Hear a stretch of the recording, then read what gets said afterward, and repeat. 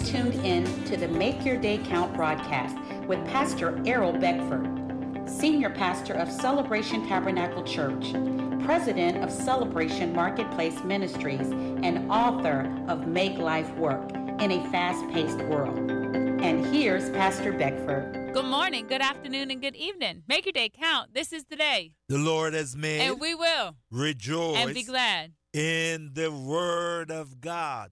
Yesterday was an awesome word, Dan. And if you haven't tuned in yesterday, then we will tell you to go to the archive and find yesterday's teaching and listen to that, because it's the foundation of every day. We're building on it.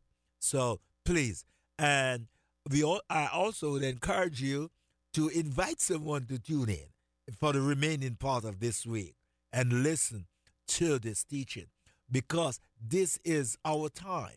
Around this time, 40 days after the death and the crucifixion, resurrection of the Lord Jesus Christ, when he came back, he stayed around for 40 days.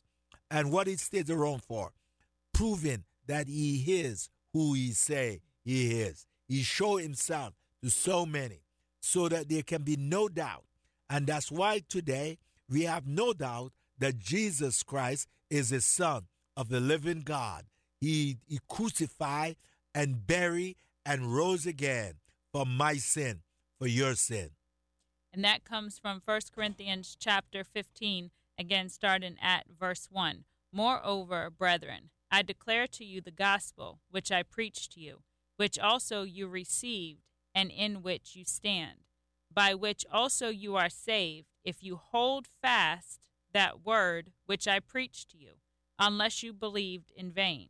For I delivered to you first of all that which I also received, that Christ died for our sins according to the Scriptures, and that he was buried, and that he rose again the third day, according to the Scriptures. So as it was written. So first we must believe according to the Scriptures. And once we believe, then the reality of the resurrection begins to be revealed to us in our life, as it was on to Paul.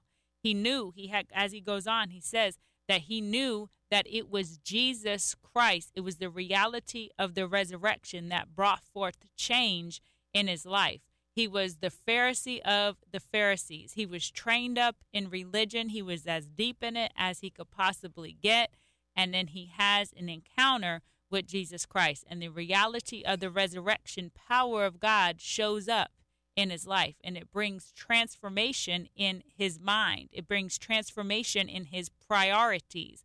He went from destroying anyone who was trying to follow the way to building up and establishing churches in different regions, preaching Christ. And every time he had the opportunity, giving his personal testimony of the encounter that he had with Jesus Christ. Dan, go over for our listeners. We want to build in it this week to Galatians chapter 1. Go to Galatians chapter 1. Why he emphasized he got this proof according to Scripture, right? In Galatians chapter 1, and let's just read that this morning for our listeners from verse 12. Verse 12. For I neither received it from man, yeah, nor was I taught it, but it came through the revelation of Jesus Christ. For you heard of my former conduct in Judaism, how I persecuted the church of God beyond measure and tried to destroy it. And I advanced in Judaism beyond many of my contemporaries in my own nation, being more exceedingly zealous for the traditions of my fathers. But when it pleased God, who separated me from my mother's womb and called me through his grace to reveal his Son in me, that I might preach him among the Gentiles, I did not immediately confer with flesh and blood, nor did I go up to Jerusalem to those who were apostles before me, but I went to Arabia and returned again to Damascus. You can stop there, Dan. How powerful that is. Galatians chapter 1, as you're reading from verse 12 down, is a continuation of what Paul is teaching. that he did not come to believe in the Lord Jesus Christ by man. It was not taught to him by men, but through what? Revelation. He got it through the revelation of God through his son Jesus Christ. And we know that because he tells us that in Acts chapter 9. Let's look at Acts chapter 9, 3-8. Let's look at how he's just sharing the fact. And we need to have this. We need to have this background of our faith.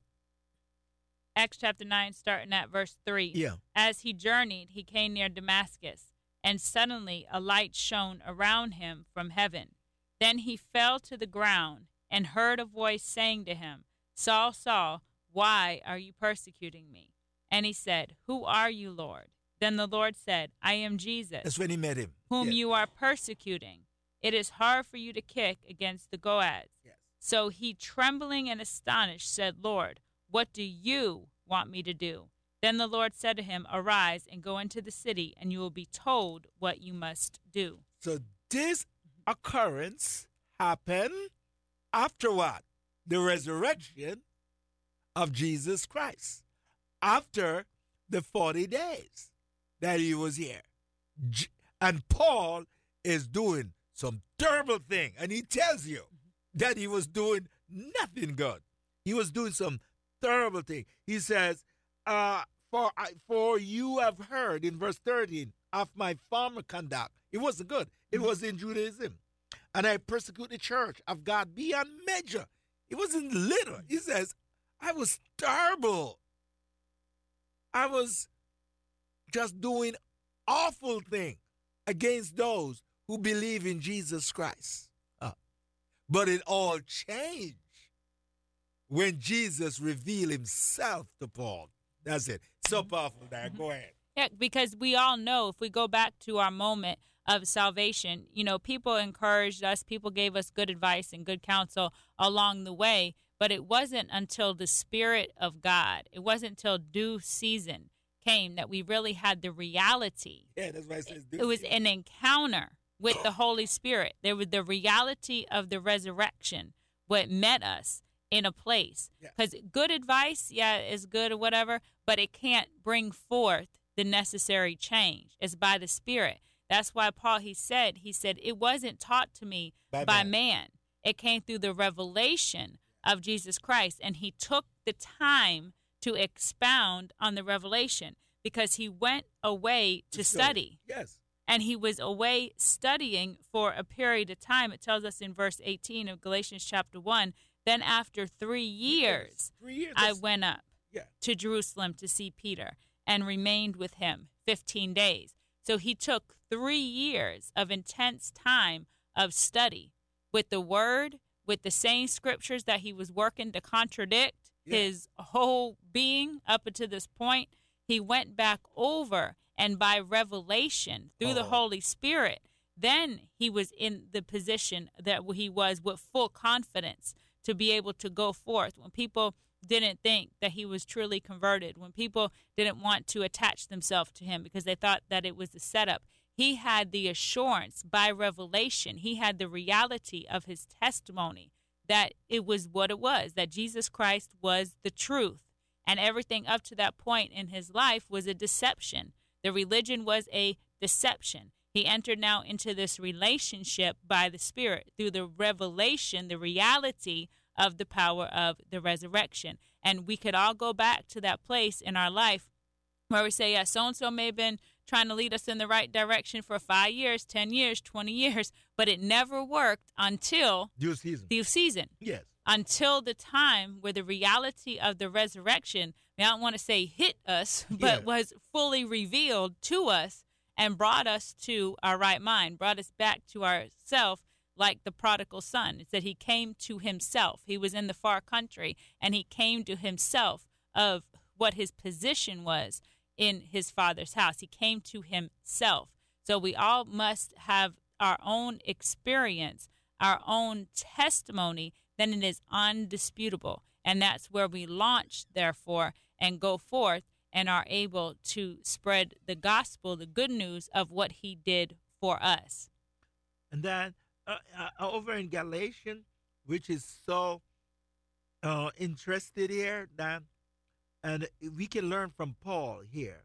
He says in verse 16, he says, it says, this was revealed to me. God revealed his son in me, that I may preach him among Gentiles. And here's what he says. I did not immediately confer with flesh and blood. So he says, I did not immediately go seek advice from mortal men, but I go by myself to Arabia and be quiet there, studying the word of God. And he must have been asking God a lot of questions for those 3 years to fully understand and grasp the power of the gospel of Jesus Christ.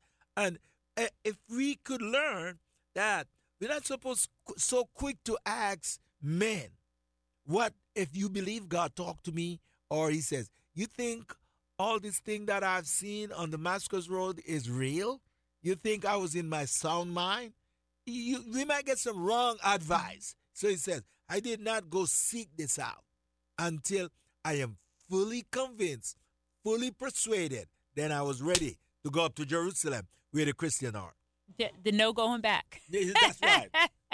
He was at that place after he took that time. He's like, there's no going back. Right. So he could go now into the presence of people who didn't think like he thought, because he was fully established. He had full assurance that he wasn't going back. And sure they came at him. Mm-hmm. Sure that the nobles came at him. So many people was at him because of who he was. That because they know him differently. And this guy, is he really for real? You know, a guy was a murderer, a persecutor, a zealous, now talking about Jesus Christ. Is he for real? So Paul has to really know it.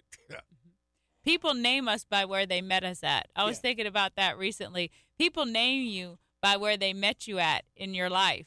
You know, some of them may call you, oh, you're the daughter or son or so-and-so. Some may call you by this name, by that name, but it's where you were at that point in your life. If one place they called you, you know, by a nickname, and then another place in your life they began calling you by your proper name or a different title, like if whatever based off of your career or what you're doing during that time. So people will call you by what they met you by. That's why people who know each other for a long time, sometimes they'll still use the nicknames from childhood and stuff. But then people who came along later and met that person as Dr. So-and-so, they don't know the nickname. They don't know where that came from. They name them by where they met them in life.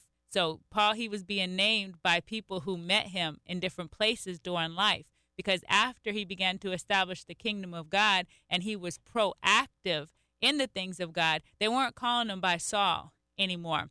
They weren't calling him of the Pharisees anymore. They were calling him like a father onto them because of what he was doing in the work of God. Thank you for tuning in to the Make Your Day Count broadcast with Pastor Errol Beckford, Senior Pastor of Celebration Tabernacle Church in the beautiful city of Cocoa.